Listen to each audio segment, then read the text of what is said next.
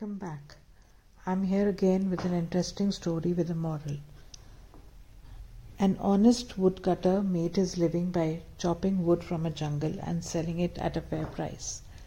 While chopping down a tree on the bank of a river one day, his axe slipped by chance into the water, and it immediately sank to the bottom.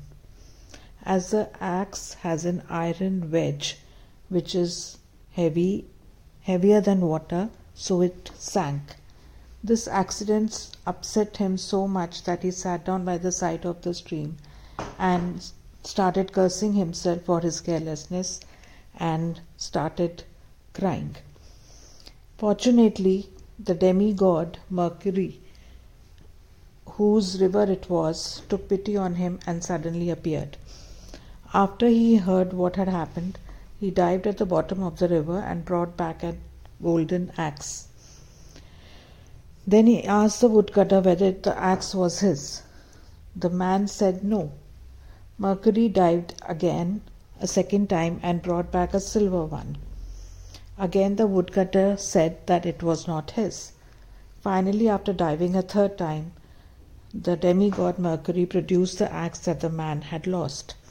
"That's mine," said the woodcutter, delighted to have recovered his axe.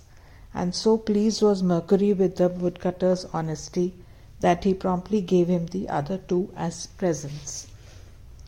Later on, the woodcutter went and told his companions as to what had happened. One of his friends decided to see whether he would have the same kind of luck. So he went to the same place as if he intended to cut wood, and he let his axe slip into the water on purpose. Then he sat down on the bank and pretended to weep. Mercury appeared as he had once before, and upon hearing that the man was crying because he had lost his axe, he dived into the river. When he returned with the golden axe, he asked the man whether it was his. "Yes, definitely this is the one," said the man eagerly, and he was about to grab the treasure when Mercury not only refused to give this axe to him, but would not even return his own. Thus the man was soundly punished for his lying and impudence.